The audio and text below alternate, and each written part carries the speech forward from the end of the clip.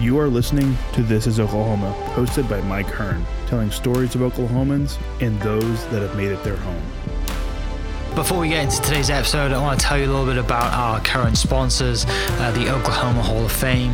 As you well know, if you've been following This is Oklahoma, they've been a huge part of this podcast. So this podcast is presented by the Oklahoma Hall of Fame, telling an Oklahoma story through its people since 1927. For more information on the Hall of Fame, go to www.oklahomahof.com and follow them on Instagram for daily updates at OklahomaHOF. What's up, guys? Welcome back to another episode of This is Oklahoma. Mike Hearn here, host, back with another episode on the patio outside at Jones Assembly right now, whatever that noise was. Somebody driving around in a Mustang or something. But yeah, we're out on the patio. Beautiful day. Beautiful fall day in Oklahoma with very little wind. But my guest today is the one and only Mr. Graham Colton. Appreciate your time, mate. Really looking forward to diving into it. Glad to be here. We've already, I think we already know a little bit about each other's past, so definitely anxious to dig in a little more. And I think we know a lot of the same people too, right? We know probably too much about a lot of the same people. That's right. But yeah, like I said, we're outside on the patio at Jones. Like I just said to you, man, it's weird being in this place when it's closed, right? When you know, it's eerie, like you said. It is eerie, yeah. You know, used to be in here, there's energy, there's drinks flowing, such a good time. And then, I mean, my biggest thing is every time I come here, I'm getting that bread with the pit cheese and like, just like pimento. Yeah. Like, it's so good. But, you know, obviously, you know, big news recently, you're coming back. I guess stepping back on stage, which is huge news, and there's a lot of happy people to hear that. But before we dive into that stuff, I mean, let's go all the way back. You know, you're born and raised here. You played at Heritage Hall. A lot of people might not know that you're QB, right? And you set some records, or broke some records. Ask my mom; she's got all the stats. Yeah, but I mean, yeah, I guess just go all the way back. What's it like growing up in Oklahoma City and kind of Heritage Hall area? Yeah, I mean, growing up here was amazing, right? Mm-hmm. I mean, there was had a really active, you know, supportive family. Yeah, feel like it was. Flew by, and I say that just because it was like perfect, you know. I mean, I don't remember having anything other than just great experiences that are kind of, you know, middle of America, right? Just like what you think it would be. Yeah. For somebody, you're from out of the country, so you know, just what you think, sort of. I want to say small town USA. It's not small town USA, but it felt like that. Yeah. And I find myself even like with, you know, writing songs and just inspiration in all areas that I kind of draw from. It is from where I grew up and the people that I met and still find myself, you know, being close to. Yeah. So yeah, a big part of who I am is absolutely this community, how it's grown. The people that are still in my lives, and of course my family. Yeah. So growing up then, I mean, athletics was quite a big draw for you and family and stuff like that? You know, it was. I mean, had a pretty normal, felt like normal athletic kind of thing, you know, in Oklahoma. It's soccer was a big deal. Didn't start playing football until middle school, and actually was not very good, pretty bad at it. Yeah. And we kind of had like a ragtag middle school team when I started playing football. And for my school team at Heritage Hall, I was not very good, wasn't big, wasn't fast, wanted to play quarterback, but it just didn't really click, I guess. Yeah. Even though I thought I was pretty good at it. And then, you know, as the big kids aren't as big when you grow up a little bit, right? Yeah. I'm sure that happens in every sport. You catch up to the guys that are bigger and stronger and faster, and all of a sudden you kind of find your way. But like everything in life, especially with me, there was just a lot of happenstance kind of moments that put me at the right place at the right time. Yeah. Being a freshman in high school and right next to my best friend at that, you know, Wes Welker. Yeah. Where we were both playing as freshmen and getting our asses kicked.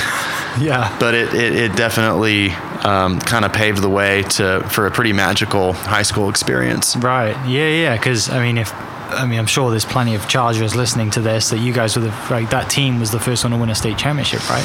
It was the first team to really, with respect to the other great teams that we grew up watching, it was the first team that really did. I want to choose my words carefully here. To all the big brothers that we grew up watching. Yeah. The first team that I feel like ever, did something that was truly unexpected. Yeah. And I don't mean just getting into the playoffs but it was, here's this little private school. Right. That was nobody expected anything from. Mm-hmm. I don't even think the coaches or the administration or the school itself expected anything from. You maybe could get to the playoffs. Right. But there wasn't a culture, especially the way it is now at that school, that was built on being successful and winning. And now it's, you mentioned Heritage Hall Chargers, like it's a force to be reckoned with now. It's right? it's like a nationally known program that culturally it's just an entirely different thing. That kind of like the school, my kids, I have one there now in third grade, and you feel it even. I'm not saying it was just because of the football team, but there, a lot of different things kind of happened around the same time that propelled that school into kind of what it is today. Well, and it's not just through football, right? You see success in one area, and then that breeds the culture, so that goes through cheerleading, soccer, tennis, golf, whatever it is, right? Yeah. And it's cool to kind of have that, to look back and see, like, over history, at the time you thought, wow, we just won something, but you never think of the impact, right? I think so too. And the cool thing is, I'm sure we'll bounce around about this, but the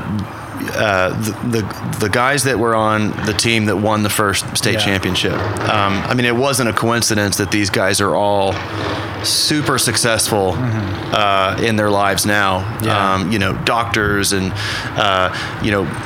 military service and people that are truly talented and gifted individuals in their respective fields after sports. Yeah. And that's no coincidence. You get those kinds of people and good, together, and good things are going to happen for sure. Yeah.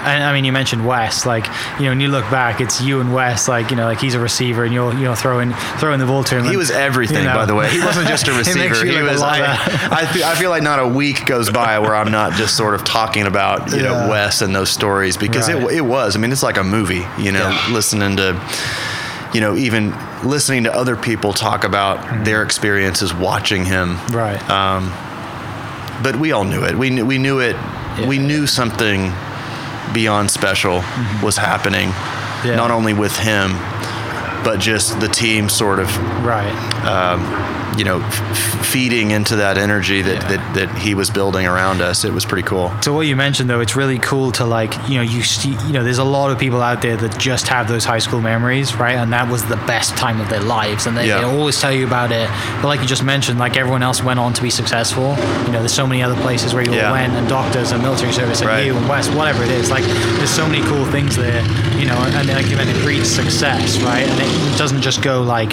It wasn't just at that time. Like, it's like, okay, this is the catalyst. Now let's go on and, like, kick ass in life as well. Yeah. Which is, sometimes, there's plenty of people out there who haven't done that, right? And, fair enough, whatever. But like, that's really cool to have, to still be friends, to have that community here and talk about that stuff. Yeah. I think there's a bike race going on around town right now. So obviously high school, you have a great time. You're playing football. Music came late to you, right? Later than some? So music was always a part of my thing. It was always around the house. Okay. My dad still plays in the same band that he played in college. Yeah, I had word from a mutual friend of ours that your dad is very, very talented. He is. He's a very talented person. Somebody I still draw a lot of inspiration from. Mm-hmm. So music was always a part of my life, whether I kind of knew it or not. And I always say it with music.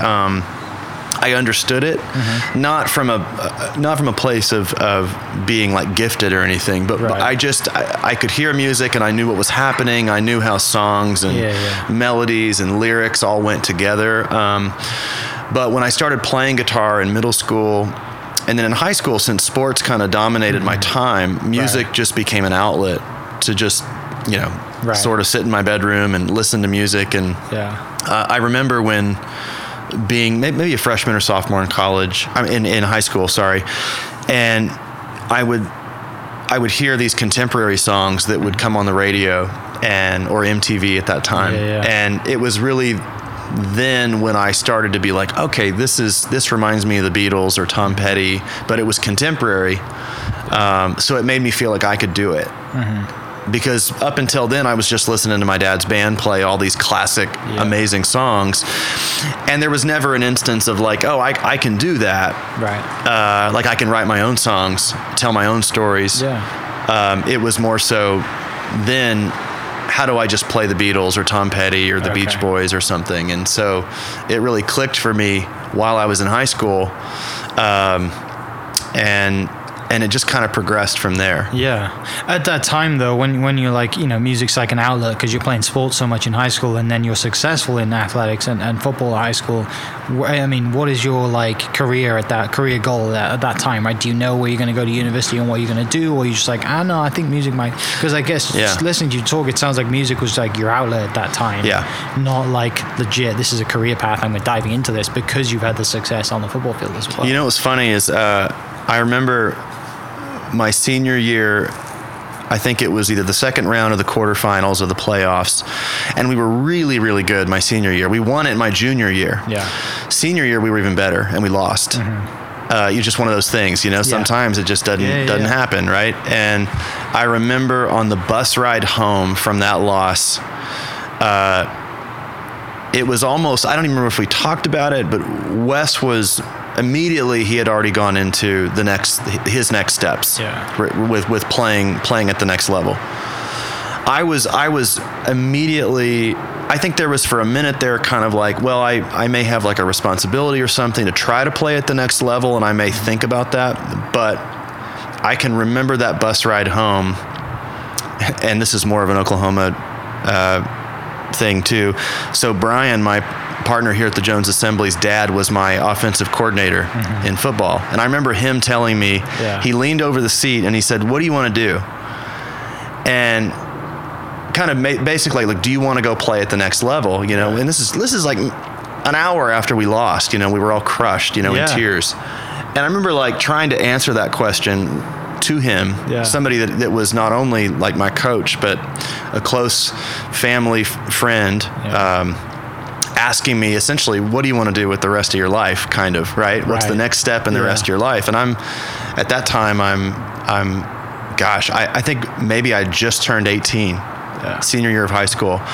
But in my head, I knew that music was the next thing. Yeah. Even though football, I may have played, maybe played, maybe could find a spot. I kind of think I knew right then and there on that bus ride home that music was it. Yeah. So even the latter half of my senior year of high school into the summer of my freshman year in college, I mean, it was music. That's when I started recording my own songs, and the internet was just happening, just beginning to like be the thing that people were using. To listen to music, send music, trade music, and I was lucky enough to fall right into it. So from that moment then, I guess, leading up to that moment, you hadn't really given music the kind of attention that it deserved to be a career, but from that moment you have that conversation, you're like, and from then on it's like I'm definitely not going to be a football player. Music is everything now. Yeah. And I guess it probably came a shock to some people that you were like giving so much attention to music and not football. Yeah. It was just, when you're in high school, your time is school and sports, or school and, your girlfriend, and for me, it was sports. And it was like at that moment, I could just feel like the world opening up and giving me this opportunity to go chase a dream, as cheesy as that sounds, and that's what it was. I just knew. And what was funny is I took a trip down to Trinity University in San Antonio, which is like a little Division III school. Yeah. And the ironic thing is my ex-girlfriend at the time, went to school there. Yeah. And with no connection at all, the school asked me to come down and take a visit to play football there. And it was a Division III, nice school. And probably like on paper would have been just the perfect fit for me to go down there, play football, small school, not too serious, but definitely like would have been a really great experience, great education. I took the trip down there, had the most miserable experience because I essentially kind of ran into my ex-girlfriend. And she doesn't know you're coming. She's like, what are you doing here? Well, it was kind of, I'm even trying to remember how that all went down. Point being, I went down there, and I think because of her, I didn't do it. Right. Again, I felt this responsibility. I was like, well, this team wants me to play, and I should do it, right? Like, I should play football. And I remember the coach called me and said, okay, we've got everything. We don't do scholarships, but we've got everything kind of lined up for you to come here and play. And I said, hey, respectfully, I remember this conversation like it was yesterday. I remember I was in my bedroom. Yeah.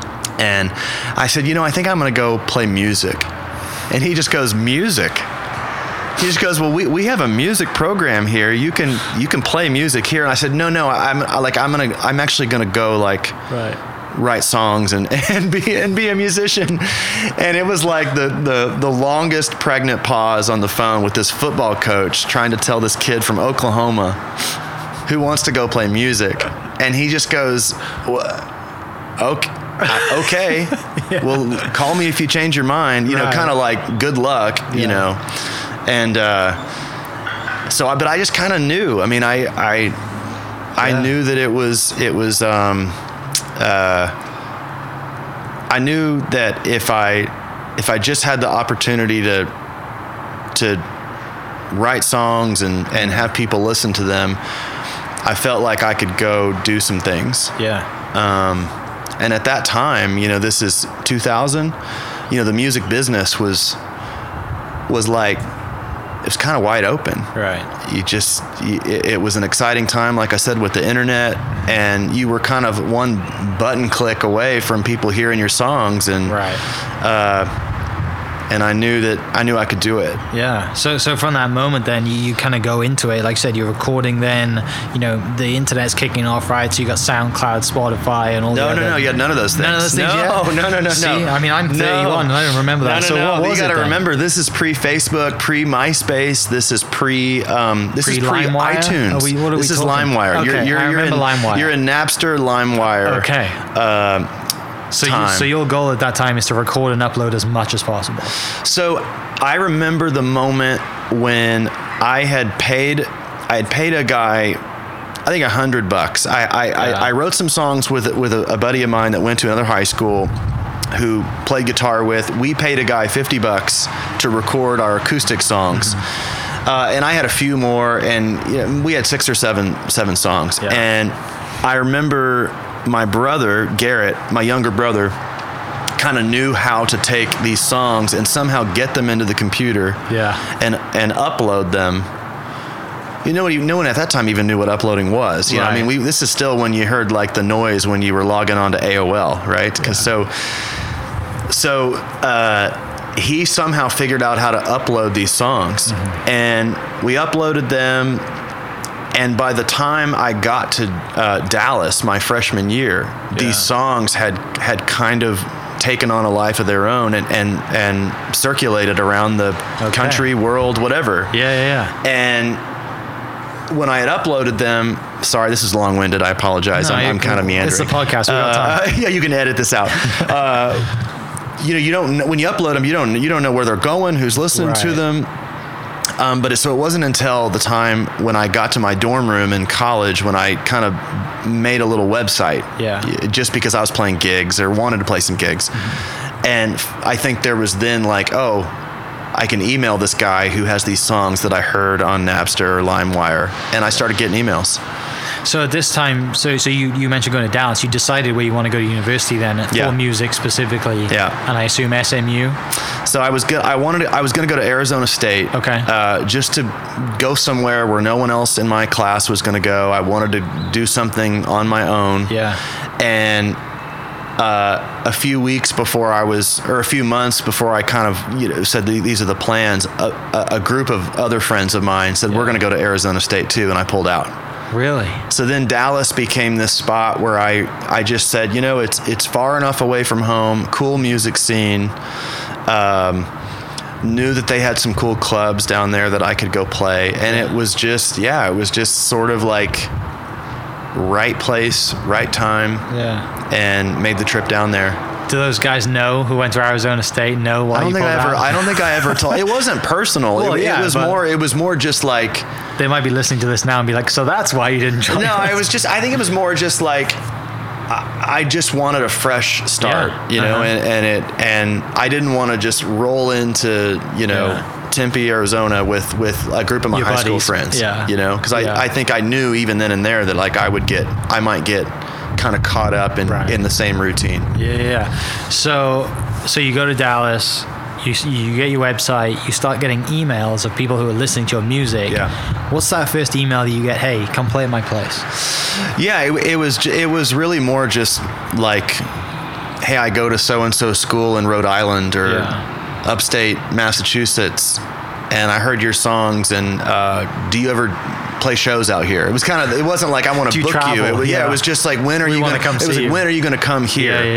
And so it happened so fast. Mm-hmm. And even Brian Bogert, my partner here at the Jones, my lifelong best friend, he even sent an email out because he had already graduated at that time. Yeah. So he was living in Dallas at the time with some other friends of ours, and we all lived in the same apartment complex.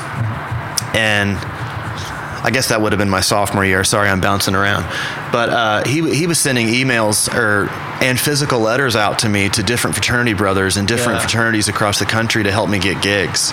So it was a collection of people that were helping me spread the word. Right. So I gigged around Dallas for, a year and a half. Yeah. Where was that first gig? Where? Yeah. The first gig was actually the summer before, like it was in the summertime before I actually started school officially. Yeah. It was probably early August at the Gypsy Tea Room, which is a famous club on Main Street in Dallas. Yeah.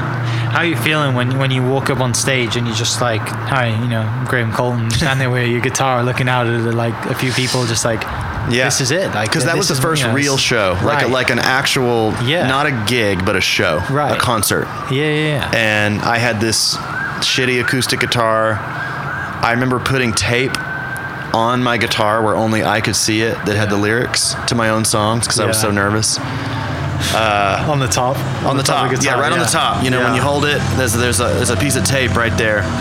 And I remember putting a little cheat sheet of songs, and I didn't have enough material. I only had like 5-6 songs that I could play live. But once I did it and got through it, I learned a lot. And I was opening for another artist that ended up producing a guy named Kerry Pierce, who ended up producing my first kind of official album.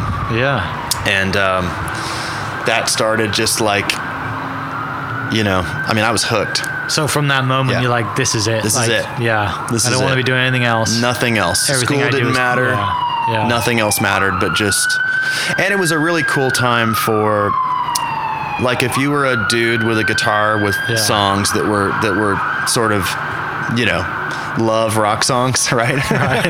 Yeah. Like there was a place for you because all the songs that were kind of being traded around the internet were sort of this like, John Mayer was really happening at that point. Dave Matthews was obviously still kind of one of the biggest acts around. Yeah. So there was this like, all the music that was being traded was kind of this college rock, pop, acoustic thing. Good timing. And I was able to, even though I didn't totally sound like John Mayer or sound anything like Dave Matthews, we all kind of found ourselves. And I say we all because at that time there were a bunch of guys and bands just like me in different cities kind of doing the same thing. So we all have kind of a similar story. That was it. So I just fell into that right time. And what's interesting is that was right around the time 9/11 happened. Okay. So my sophomore year, I remember going to class. I was a part-time student at that time, so I'd already like diminished my schedule, to go play gigs in Austin and San Antonio and Waco, and 9/11 happened, and a group of us got together and we wrote a song for an album called Bands for America. And it was just this little record that, you know, some people heard, and I got, you know, some attention from that little album that was from this just insane time. Right. And that was actually kind of a big moment. Yeah. It's interesting. Going from playing just regional stuff to then you're on that record, and then it's like... Yeah, you know, then you're surrounded by, I mean, Jack Johnson was on that EP, and, you know, some different people that were, you know, real artists, right. You know, and there I was, you know, part-time on college this, kid. you know, Yeah. even in this terrible time that was just a crazy, insane experience. Even that kind of seemed to propel me into a different lane. So from that moment, that, like I said, propels you into a different lane, and then you're on the radar of Yeah, that's a good way to say it. Surprise. So then you're getting pulled in other directions. Hey, come here, come there. Yeah. And then I guess it goes, like you said, to another level, right? You're traveling wherever off that. Yeah. Continuing to write your own stuff too, and all that kind of thing. Yeah. So what I had done is, I remember whenever I started to feel like, okay, I think some things are actually happening. You know, I had formed the band, which at the time I was, you know, just going by Graham Colton, but I had these band members that were these great musicians in Dallas, different age groups, different backgrounds. So we just kind of called ourselves the Graham Colton Band. Yeah. And we had just started to kind of, like I said, play more full band kind of gigs. So no longer was I doing this acoustic thing. You know, I had this great band, and I remember filling out manila envelopes to like all these different addresses of managers. You know, I was like, who manages these bands that are these big bands across the country, and how do I like reach them? Yeah. So I mailed out a bunch of envelopes, you know, with here's my CD, here's who I am, here's my biography, this is what I'm looking to do. And I got one response, and it was this manager from Virginia Beach who was connected with the Dave Matthews Band camp. He was also a promoter. So he was like, well, let me book you a kind of a tour, because he was like, you know, I book concerts across the country, especially in the South and the East. So he booked us this tour, and we drove from Dallas to Virginia. We played Washington, D.C. We played some universities. Yeah. And you talk about being it and hooked. I mean, you get on the road for the first time with your friends. You have a trailer. You're in a van.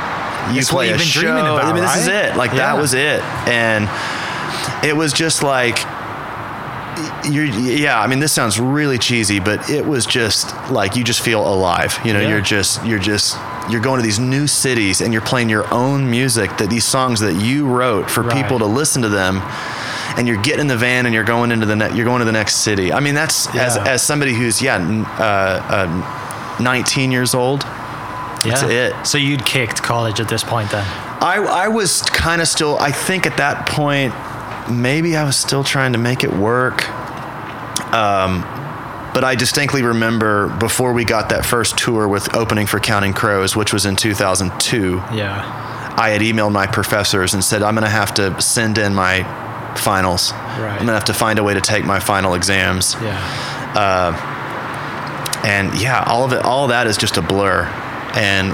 But when we went on that first tour with Counting Crows, again, just another level of like, oh my God. I remember we started on that tour in Amherst, Massachusetts. I think it was or maybe it was Northampton, or wherever the University of Massachusetts is. Yeah. And, you know, Counting Crows was, for me, I mean, one of my favorite bands ever. Yeah. Like, that was the band that I listened to when I first got my driver's license. Like, that's the CD I put in.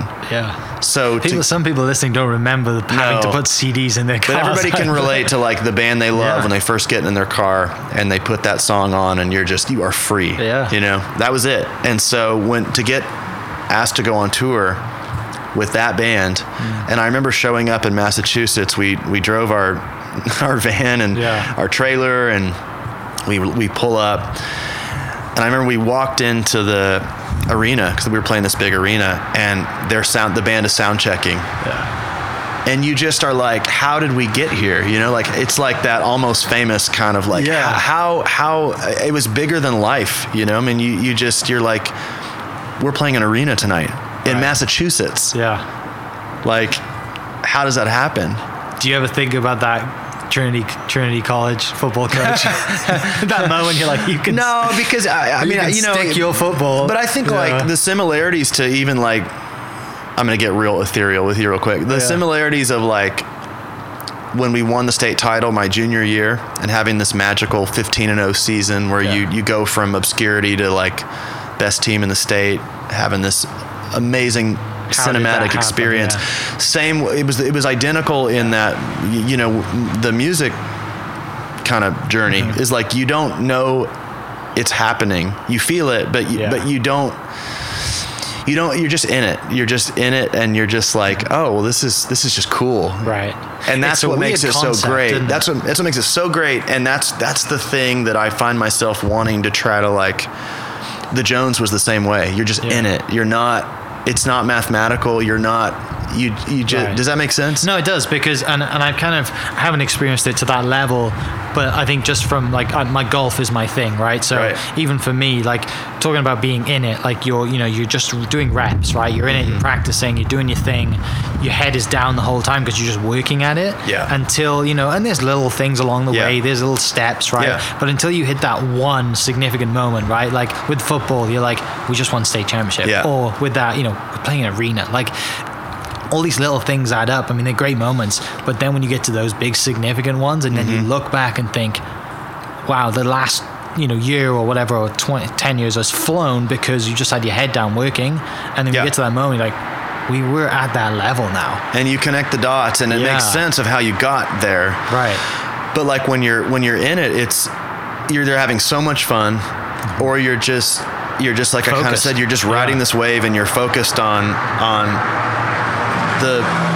you're just focused on like the task ahead, or not the task, because that sounds, I mean, but you're in the process, right? You're just and it was just it was magical. It was just like, oh my God, like this is what it's all about. And when you lose that, when it starts to become mathematical, and it starts to become a job, and it starts to become economical, is when things change. Right, because then you're missing things. You might be missing family. You're away for birthdays, all the rest of it. Like that process. Back to what you mentioned, you kind of don't think about it because you don't have time to think about it. Yeah, and it's always that for me. It's always been that balance of like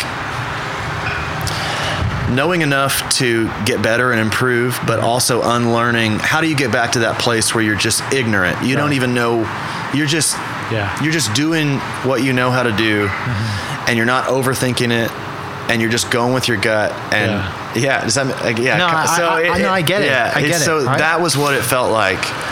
And thereafter, that first arena show, we went from tour to tour to tour to tour. And at that time, 02 to 05, it was almost like the music business was so small that everybody was. It's just kind of like. We just thought that's the way it was. You're going to go from Counting Crows to Dave Matthews to John Mayer to Maroon 5 to Jason Mraz to, all these different moments. And you're going to go make a record with Brendan O'Brien, who had just done Bruce Springsteen. And you just think, Better Than Ezra was another one of my just most favorite bands ever. And now you're writing songs with them, and, it just...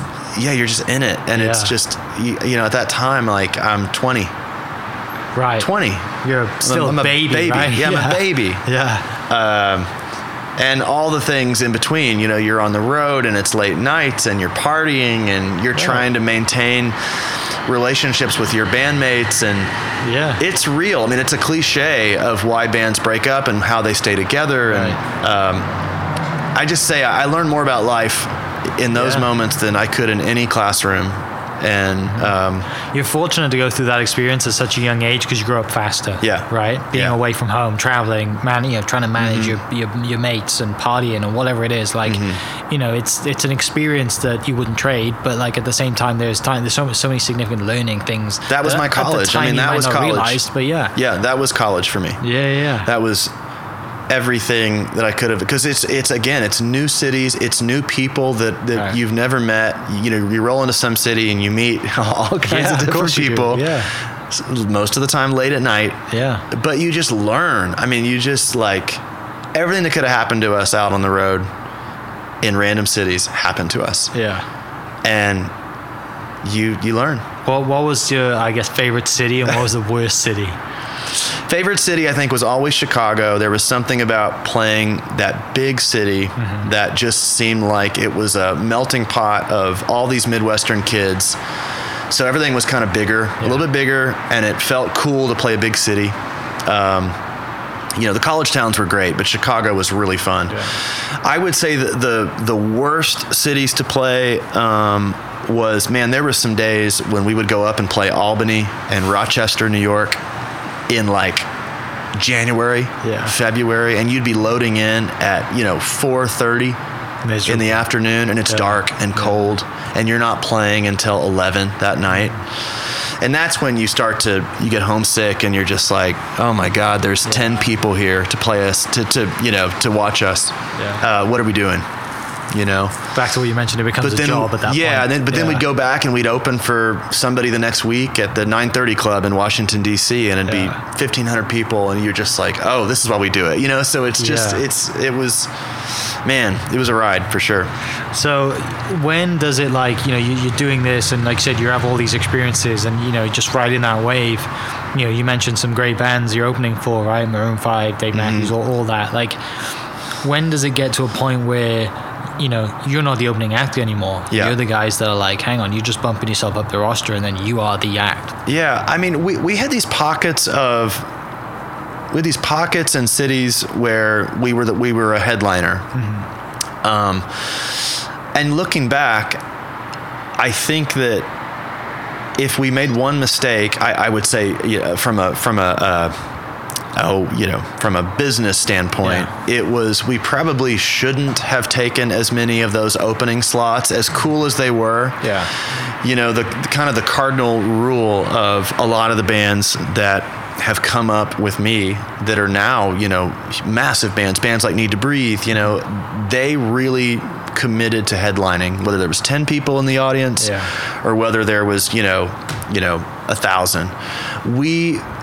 We were lucky enough to be invited to go on tour with all these great artists, and we couldn't pass it up. But I do think there was an element to, our agent at the time, who was Scott Clayton, who's, Kings of Leon, Zach Brown. He would say, you gotta just headline. You have to like see what you're worth in these markets. And so to answer your question, I mean, we did great in Birmingham, great in Chicago. We did really well in Washington, D.C. But just when we were, about to do a tour that was ours, to really see where we stood, and really get out there and like stand on our own 2 feet, we would get invited to open up for someone else, and we just couldn't resist. And I think that's when like the Kelly Clarkson tour, was, off and on. That was over a year of just that one tour. And how do you say no to that? Right. It's huge. Huge.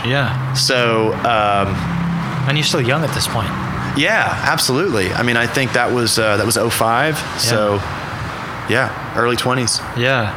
So, but I guess back to, I mean, everybody can look up your kind of career and your history and music and stuff like that. When did it come a point where you're just like, man, I want to go home? Oh man. So I would say, probably in the midst of those dog days of like I said, trying, when we were going from headlining to opening, and just really that first album that we made as the Graham Colton Band, we were touring before it came out. Really from 2002, the record came out in 04, May of 04. But we were on the road. That first Counting Crows tour was in 02. So we really were like on the road 2 years before the record even came out. So by the time it came out, we did another year, 3 years straight. I mean, I'm talking like Thanksgivings broken down, we left a trailer on the side of the road. Like we had a car crash into the motel room we were staying at next door to us. I mean, just crazy stuff that like we really, we saw it all. It just took its toll. And, you know, what's funny is I've reconnected with some of the guys that were my original band members in the Graham Colton band, most of which who were older than me. These guys were 10 years older than me. So here I was at 20, 21, being the lead singer and essentially the band leader of a group of guys, all different walks of life, different backgrounds, 3 of which were 10 years older than me.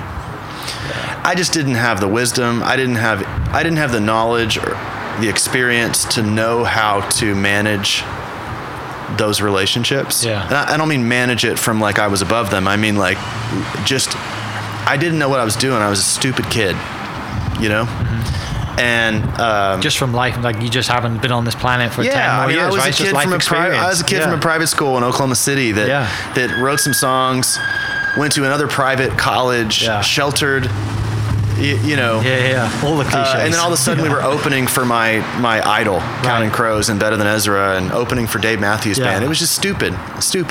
Yeah. And so in the midst of that, when it got hard, right, we kind of talked about like you're riding the wave and it's easy. And then when the minute it got hard and there was like, real stuff. And the minute you start to think about it and you start to think, well, how's this album going to do? Are we on the radio? When do we get in a tour bus? You know, we got signed to a huge record contract. There's money. All these things. Yeah. It's real. I mean, that's you know, it's again, I think I mentioned before, like it's a cliche, but that's real stuff. And at 20 years old, with a group of 5 guys, plus a tour manager, a crew guy, and we're all crammed in a van and we're living in motel rooms. And you're partying, that's when it changed. You know, I have a lot of regret and I take a lot of responsibility in not knowing how to handle all of it. And so fortunately I've had some really great reconnecting talks with those guys, and we're able to all look back on that experience and just kind of understand what it was. But I wish, I wish I had the wisdom to be able to handle those situations better. Yeah, I mean, you're right. Like there's been, fortunate, right, to land on your feet and do other things. But like you said, there is something that eats away at you because of just lack of knowledge, just growing up, being young. Like, it's not really much. I mean, I assume there's not really much you could have done. Well, you're on a team, it's just like anything else. You're on a team. Right. And everybody has their different role, and everybody needs validated. Everybody needs support. Everybody needs to be understood and heard. And you throw these kids into this environment of new city every night. You're partying. It's late. There's money. All those silly things. You're not supposed to be able to handle those. And I feel like I'm painting this really dark picture. It really wasn't. No. I just mean I really am putting the onus on myself. Like, I just didn't know how to sustain and maintain those relationships. And I feel like now, if I would have been placed in that position, I just would have had more life experience to draw on, to understand. And be more supportive. And I think I was just scared. I was just afraid that, coming from this sheltered life, you don't Had you struggled with adversity getting to that point at all? Or was something just all the time and it just clicked so that, like you said, when you did get that first point of things are hard now, you didn't, because you, like I said, grew up the way you did, you didn't really know how to deal with it? To be honest, no. Yeah. I mean, looking back, no, I didn't have any real adversity. Right. I did, but nothing nothing to that scale. Nothing that was just real. I mean, when I say adversity, I mean adversity I was my 8th grade year, I didn't make first string on the football team or those kinds of things, Nothing that kind of prepped you to deal with all the stuff that you just mentioned. But I mean, real life stuff, real relationships, real business, real, all those things crammed into a van. Yeah. It was hard. And I think almost every day about just, I think everybody has those relationships in their life where they wish they would have said different things, done different things. And again, I just kind of have boiled it down to, I just wish I had the knowledge that I have now. Not that I have a lot of knowledge. I just mean like just being wiser, older, just a little wiser, more awareness, exactly, to do that, and then who knows where you always think about where I could have gone, right? What could be, or like what's that game show? He's like, here's what you could have won. Like you always think about that in the back of your mind. And a lot of it's just fear. Like I said, I mean, it was it's real because what you don't understand, this guy's this guy is like acting like this, or you just you don't understand it, so you fear it. And you're just like, well, this isn't right. This isn't right. Just this isn't go working. Back to what's this isn't working. Yeah. What can I control? Yeah. So it was tough times when it got kind of hard. Right. So at that point, then, do you think I'm going to go back to Oklahoma City? And I mean, what does the band break up? Like, what happens? Well, when we got the Kelly Clarkson tour, we weren't really the same band. We had just essentially kind of like strung it together with some new members that were touring musicians. And then at that same time, the record company that I was signed to essentially imploded. Yeah. And I was absorbed into another record company. Kind of these stories you hear like on Behind the Music is like, record company, everybody got fired. I was absorbed into another group with people that didn't sign me. It's kind of like an athlete. I felt like an athlete that was given a scholarship, and then the coach gets fired. Yeah. And then you're with a new coach that didn't give you the scholarship. Yeah. That's what it felt like. And so I found myself essentially a solo artist. Mm-hmm. Essentially, I think we were all tired. Again, part of what I probably would have done differently, what I know I would have done differently now. But I was a solo artist. I was living in LA because the label didn't know what to do with me. Again, new guy, new A&R person. And for those that don't know what an A&R person is, it's essentially like your coach at the record company. Mm-hmm. And he didn't sign me. He just had to fulfill the end of the contract because I had another album that they had to pay for. Yeah. So all he knew what to do or tell me what to do was go to LA and write a bunch of songs and come back to me when you've got a hit. Yeah. Well, that couldn't be more different than Don't bother me in the meantime. Couldn't be more different than how we started. Right. Because we started from just being a band that was, again, touring with our heroes. We had these little songs. Yeah. Very organic. We were on the road. Then we come off this Kelly Clarkson tour playing all these arenas, and I'm living in LA at one of those extended stay apartment complexes with just a mattress and a table, and every day I'm writing songs with these hitmaker people, all these people at the time that were like professional songwriters. And some of it was really cool because I learned more about songwriting and different types of songs, and I learned to really love that process. Mm-hmm. But the majority of it was really lonely, really dark.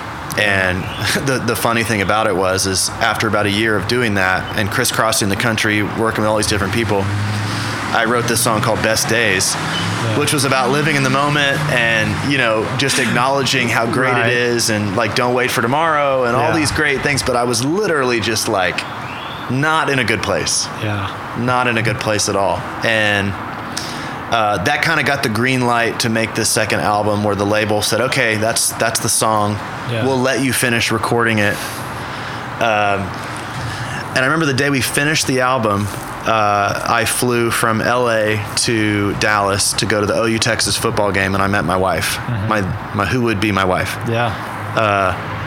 Funny thing is, I was with Brian on that trip. Everything really good that's happened to me, Brian's been in the picture. Yeah.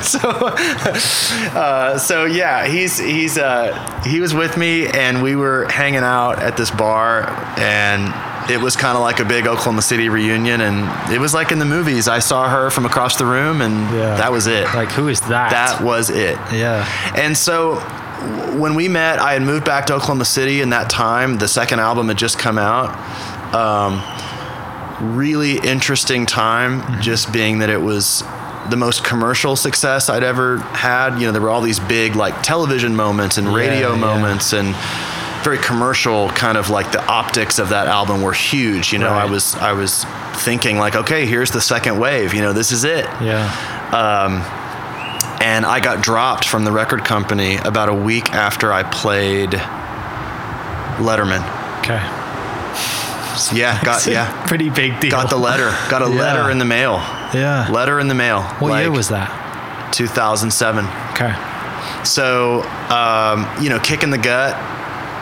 Still had a lot of like, you know, I was in this great relationship. I was in love. I had moved back to Oklahoma City. Had these great moments. I really was pretty good. Like when I got dropped, I kind of knew it was coming. Just, you know, I guess at that time I knew enough to know that like, this probably isn't going to be a long-term relationship with Universal Records. Right, but you probably didn't expect it to be at a time where you're on a high too, right? Definitely not like having just played, you know, David Letterman and a bunch of other shows, but got the letter in the mail and kind of said, okay, like I'm going to be an independent songwriter, or I'm going to be an independent artist again.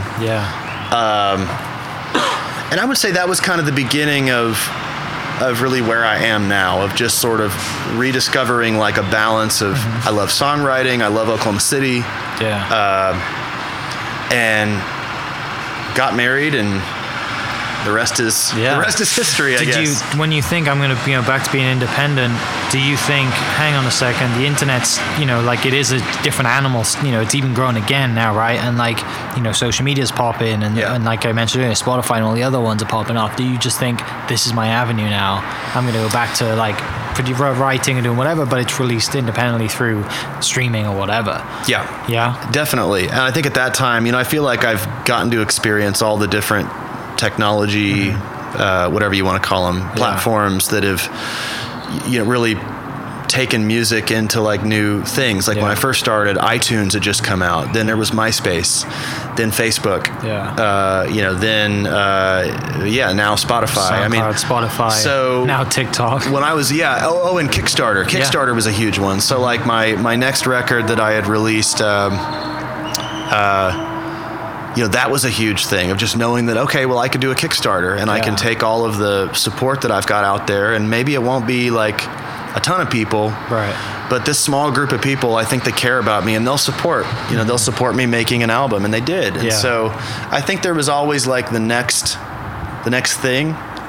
But the Jones Assembly coming along was really like the thing that was out of the blue.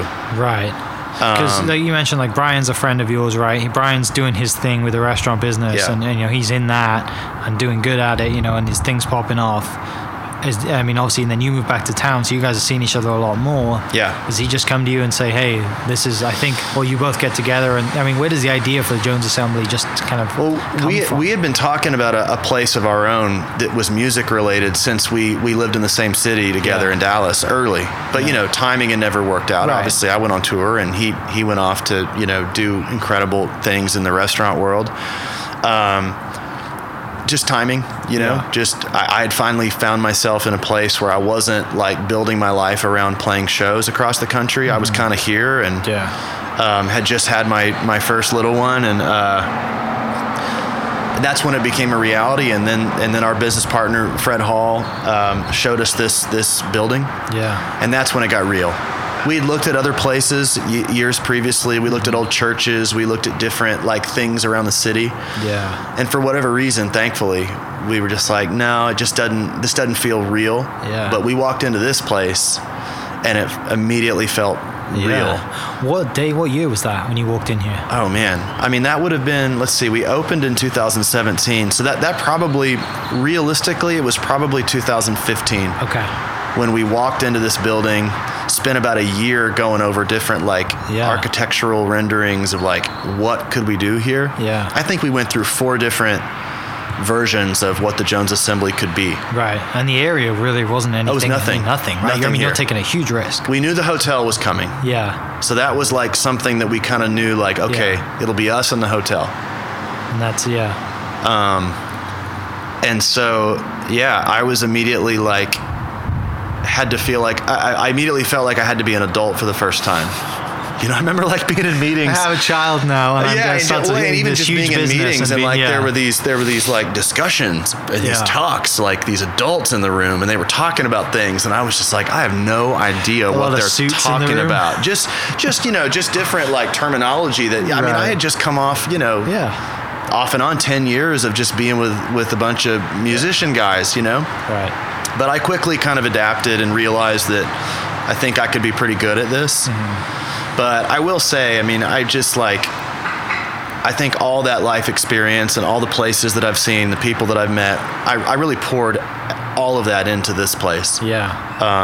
I don't think there's like a thing about this place that hasn't been inspired or, you know, brought on by some experience. Right. From out there. And I know Brian feels the same way about his travels. You know, it all represents like a part of what we've You take the best of what you've seen around the world and bring it, trying to put it into one spot, right? Yeah. You know, and like you said, it has everything. You know, it's a place to come hang out, have lunch, dinner, whatever. It's a place to go, you know, get loose, place to watch game day. Yeah, if you could just put everything about Brian and me in a place and like a concept, it's this place. You know, that's why it's so personal. That's why this place, I hope that's why people feel like there's so much heart here. Yeah. Is because we really, it really is like our lives poured into like this, not only this building, but just this thing that is the Jones Assembly. It's that deep.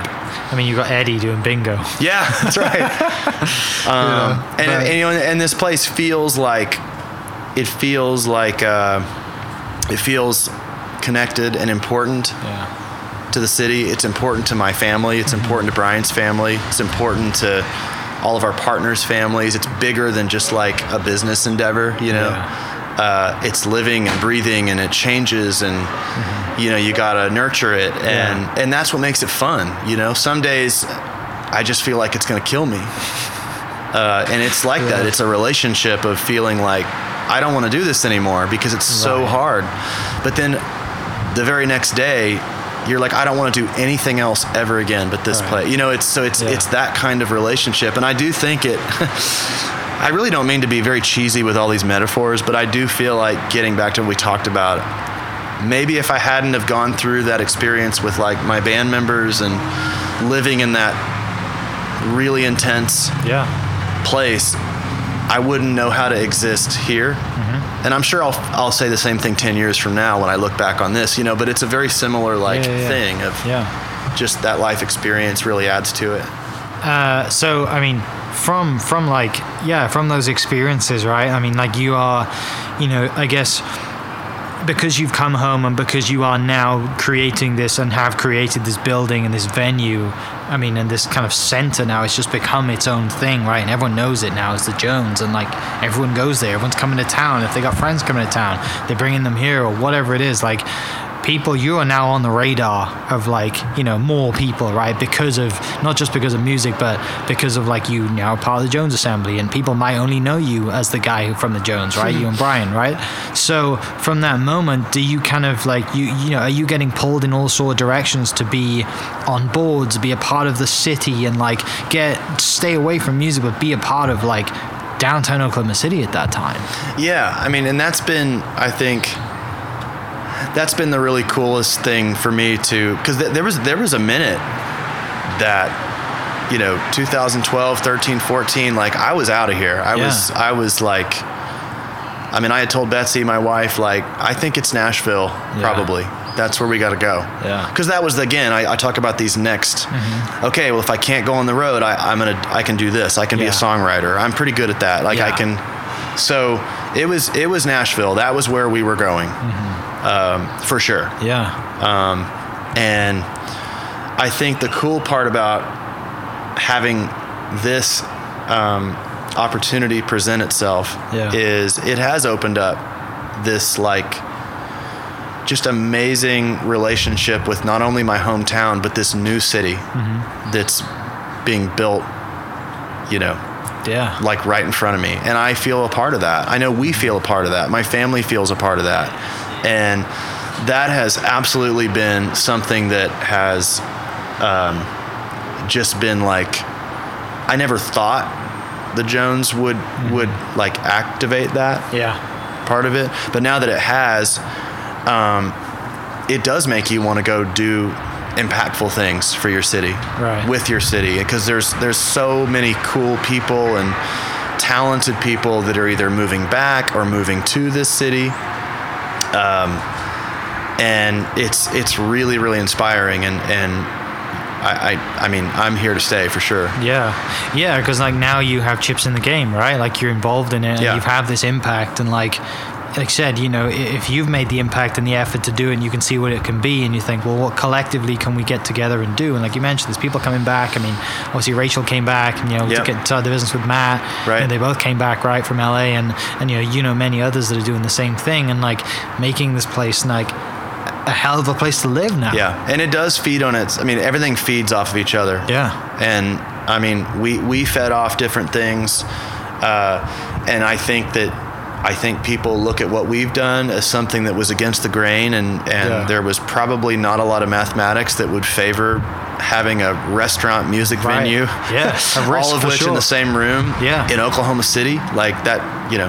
Yeah. So I do think that's how cities are built and grow is people doing things and building things and implementing new ideas and challenging ideas. And I think we've done that, and I'm really proud of that. Yeah, I mean, like, you know, when you're in those meetings, right, and you're like, I have no idea what these people are talking about, and you get to a point now where you're like, no, like I have a voice now here, right? Like people are coming to me to ask me what they think, and people might be opening new restaurants or whatever it is. Like you are in the thick of it, and I'm sure it's really cool to see. And you know, like for mum and dad and family, like I mean, they're probably super proud of you to, you know, not only as a musician, but for growing up like in this city and coming back and having a legit impact. Like that probably means more to them than you going on the road with whoever.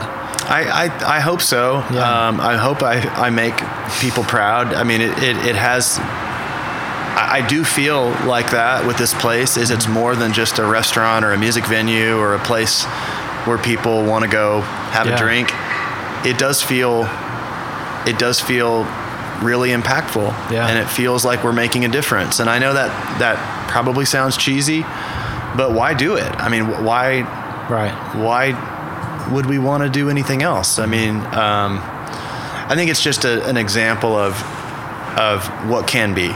And that's really cool. As you look around, I mean, we're sitting here and I'm looking at the new Omni Hotel and the Scissortail Park and this side of downtown. None of this was here.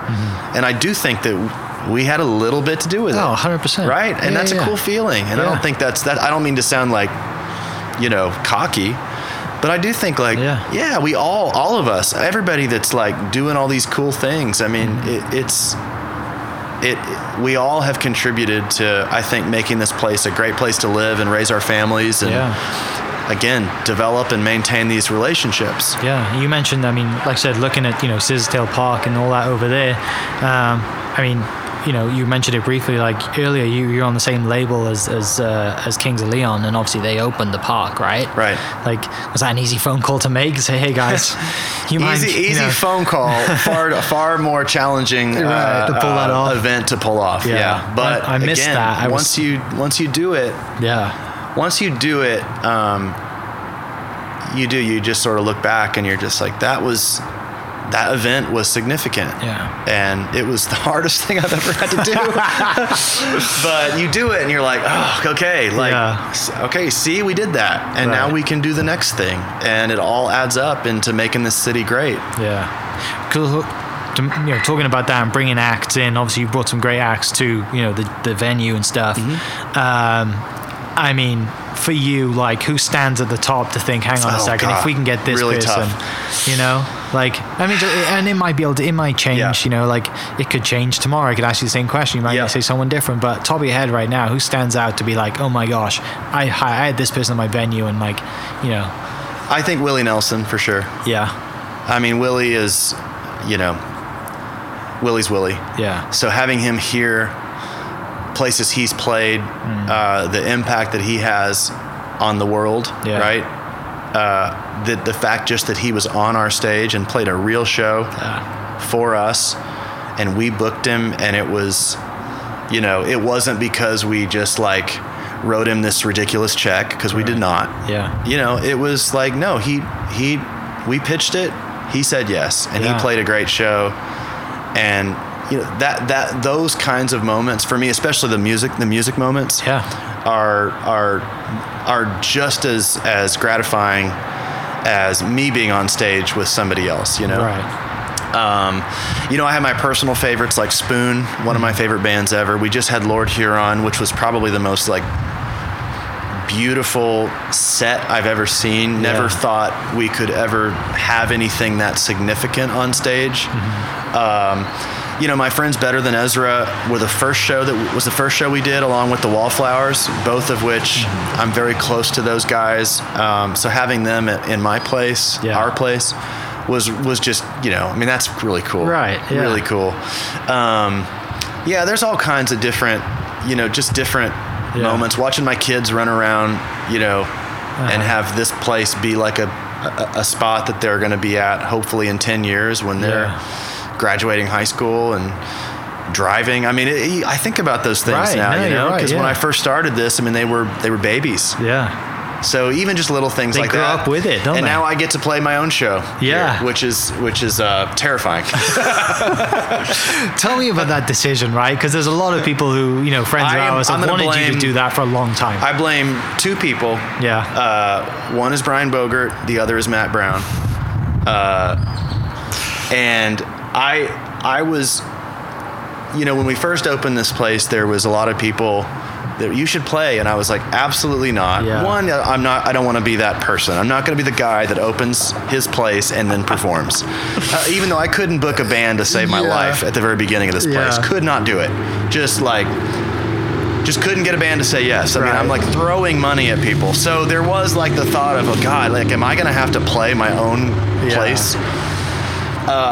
And I just kind of thought, honestly, that time in my life was done. I just was ready to turn the page and be a songwriter. And, I was totally comfortable with that. I did not feel like I had anything left to offer performing. I didn't miss it. Haven't missed it. Don't need to be on stage. Don't need to be performing at all. But there's something about, maybe it's COVID. Maybe it's just that enough time has passed. I made a record during COVID, which never would have happened if we weren't in a pandemic. Right. So released that in 2020 and kind of found a little bit of, I don't know if it was like my real voice, new voice, but I felt like I had something to say. Well, probably because you've been away for so long, you came back on your own terms too. Yeah, and it's just like there was something that happened when I started writing songs, and I was like, man, 3 or 4 songs turned into 5 and then 6. I was like, I think I have an album, So that was a little bit of the catalyst. And then Brian was like, dude, it's time. You got to do it the night before Thanksgiving. And I was like, damn. That's like that's soon. I was like, okay, let's do it. Yeah. And the really cool thing is, at first I was just kind of like a little bit like, I'm gonna do it, but it has since turned into a really, inspiring, like, emotional process. Because it's, I don't know, maybe it's because I just turned 40 or something, but it's been really fun looking back. Yeah. Not only at these old songs, but just looking back at the experiences and being able to just, time heals, right? And I've had so many people that have been with me on the road, in the studio, in my life, and I feel like all of them are a part of this, and they will be a part of it. Yeah. So I don't think I will cry on stage. It's I swear it's kind of like, I realize this is not me performing on the Grammys, but it does have like a thing, it does because of like what you've done to this city and like done the impact that you and Brian have had, and then you're right. It's not just like it is a huge deal. I feel like I've been super cheesy this whole time of this interview. I apologize for anyone that's listening, but I do. Yeah, I'm really looking forward to it. Yeah. It's going to be fun. I mean, like I said, by the time this goes out, it's going to be the night before Thanksgiving. So basically, in 6 days, this is going to go out Thursday. It's to that point now. I can't turn it down, right? Yeah. Like I'm in this now. Yeah, tickets are out. The word is out. Tickets are being sold. But I've reached out to pretty much everybody that's ever played with me, and I'm hopefully gonna have them have a small part in this. You know, even if it's just from a distance. Yeah. And if there's 50 people here, we're gonna have a blast. It'll be fun. Well, finishing up then, I mean, obviously, we'll put the link to the tickets in the description for this, but I got 2 questions from Brian, because you spent so much time together. He said, ask him about his vest phase. And he said to his song, he calls your song Best Days, Best Days. Yes, that's right.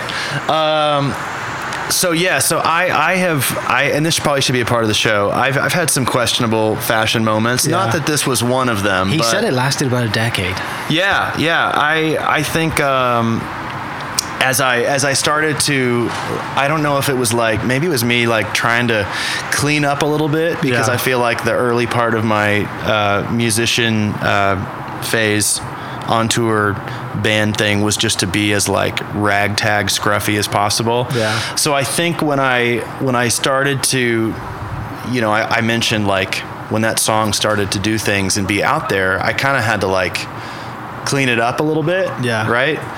But I didn't really know how to do that, and I ended up just for whatever reason just wearing this vest. I don't know if I was just trying to be Wayne Coyne, but Wayne Coyne can pull it off way better than I could. Yeah. And the vest, especially when I was playing all those late night talk shows, just became a little bit of a staple that is a little bit like a prom photo. You look back and you're at the time's a great decision. We looked pretty good, but that's tough. That's tough. Maybe I'll break it out for the show. Hopefully, you got to do something. Thank you, Brian. Like that. Thank you for that. The other thing he said you might ask him about his favorite alcoholic beverage. He has the palate of a teenager. Yes, I do. So you talk about having a few drinks and playing shows. What is the drink of choice? Red Bull vodka, for sure. Really? Oh yeah. Why? Absolutely. Just because of those late nights in Rochester, thinking, I've got to get myself through this. Well, yeah, for me, I think that was absolutely it. Is just something that would get me up, but also kind of level me off to play a show. Yeah. Brian is right. I am a self-admitted. I have a very limited palate, and let's just say I don't really contribute a whole lot to the cocktail menu at the Jones Assembly. I leave that to Scott and Brian. Yeah. And we're better off for it. Definitely. But you still can get vodka Red Bulls. Sure, I can. I will have one on the 24th or 2. Have you done the kind of Oklahoma staple and shotgun one yet? Sure. Yeah. But me shotgunning, or me saying I'm shotgunning, that means I take about 3 sips and can't get the rest. Vodka Red Bulls like they do up there. Chaos. That's right. Mate, thanks so much, man. This has been fun. Awesome. Thank you. Yeah, thanks for sharing. This is going to be a lot of people listen to this that are going to bring back. It's going to bring back some memories for them, and I'm sure it's going to bring. It's brought back some memories for you, and on behalf of everyone here, we love this venue. Thanks to you and Brian for pulling through and putting everything you have into this place, taking a risk to this district, this area. Like you said, it was you in the hotel, and I love coming here. I love bringing friends here from out of town. It's a cool spot. Thank you. It's I got a standing joke with my friends. It's a general. I just sent a group text to my buddies and it just says pimento in large caps, right? And they know exactly where we're going. So thanks for that. Excited to hear the reports, and I've got to come and see you, right? I think I have to. I hope so. Thank you. If I can convince the wife to leave the house for a bit, otherwise I'm coming on my own. Thank you. But man, thanks so much. It means a lot, and you've done a lot of cool stuff for the city, and I think you've done a lot of cool stuff that people don't know about yet, and they're going to know about it more and more. And who knows, maybe in like 10 years you look back and you have a few more albums and this has kicked off some other things. The one thing I've learned is like the stuff that I don't plan for is the cool stuff. Yeah. So I'll see you in 10, 20 years. Yeah. For people listening, how can they find you? How can they like follow you on Instagram, listen to your music? Man, well, I don't do website, whatever. I don't really do social media anymore. Yeah. Like, when I say do it, I don't really do it. Yeah. Right? Just because I kind of suck at it, and sometimes it makes me sad. But all my social media stuff where you can find like pertinent information is just at Graham Colton. My website is grahamcolton.com, where as long as I know how to upload things correctly, and there will be news, and but just come see me at the Jones. That's where I am.